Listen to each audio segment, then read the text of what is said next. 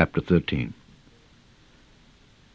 Though I speak with the tongues of men and of angels, and have not charity,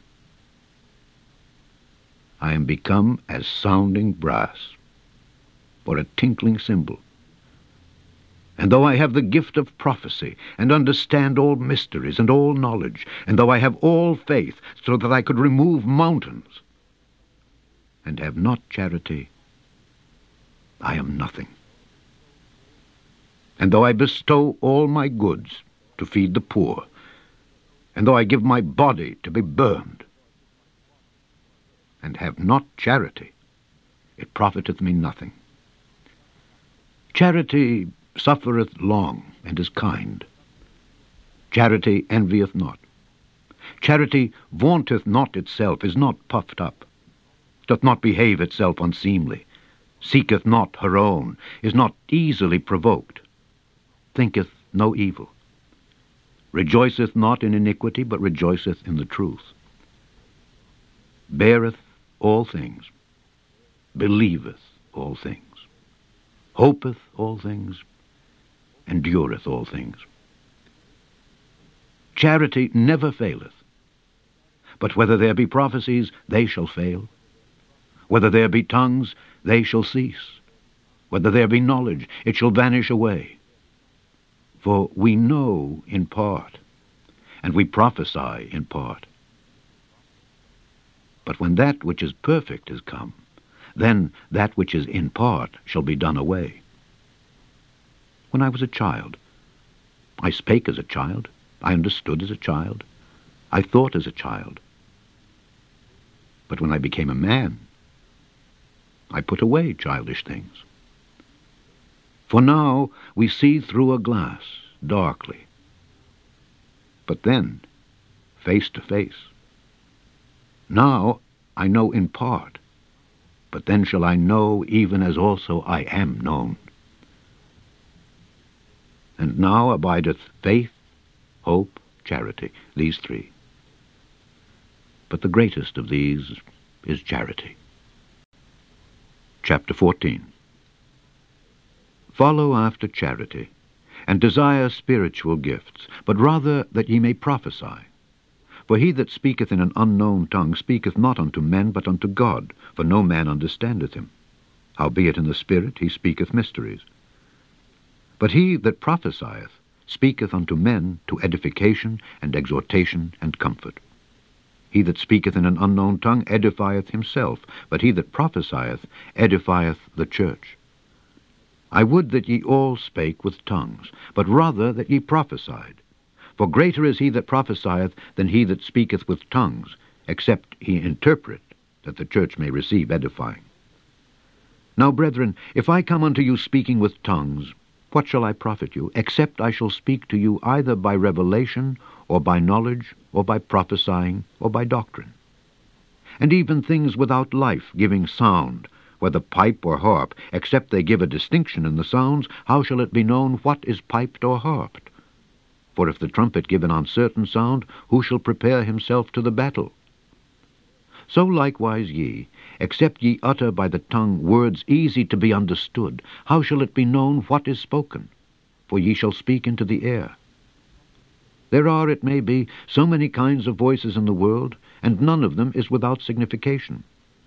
Therefore, if I know not the meaning of the voice, I shall be unto him that speaketh a barbarian, and he that speaketh shall be a barbarian unto me. Even so, ye, forasmuch as ye are zealous of spiritual gifts, seek that ye may excel to the edifying of the church.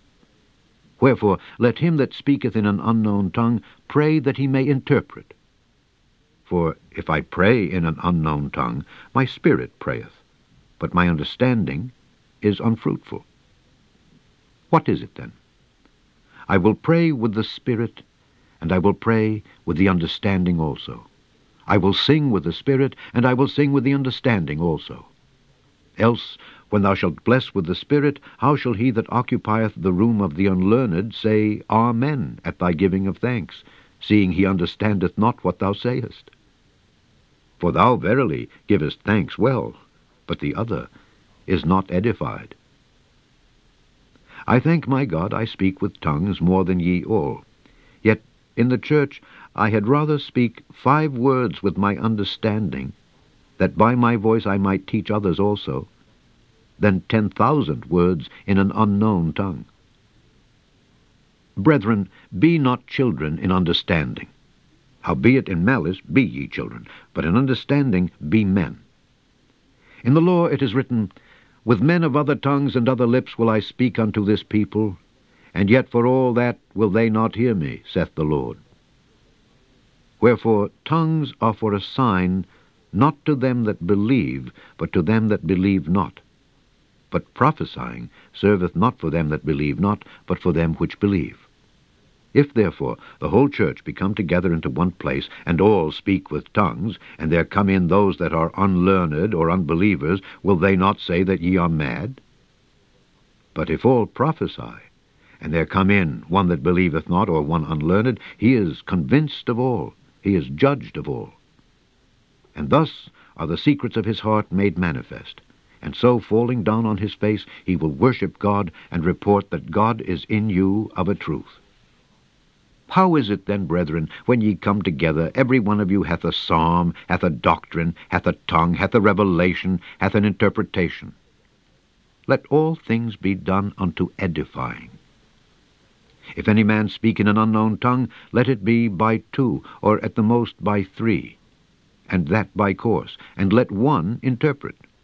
But if there be no interpreter, let him keep silence in the church, and let him speak to himself and to God.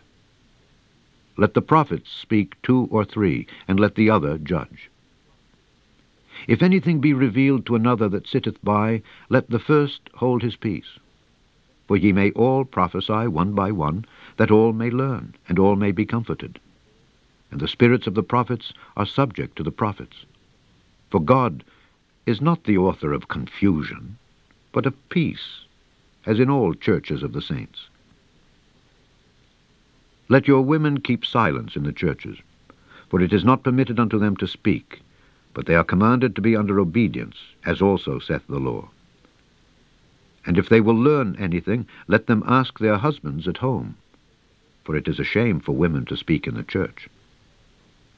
What, came the word of God out from you, or came it unto you only?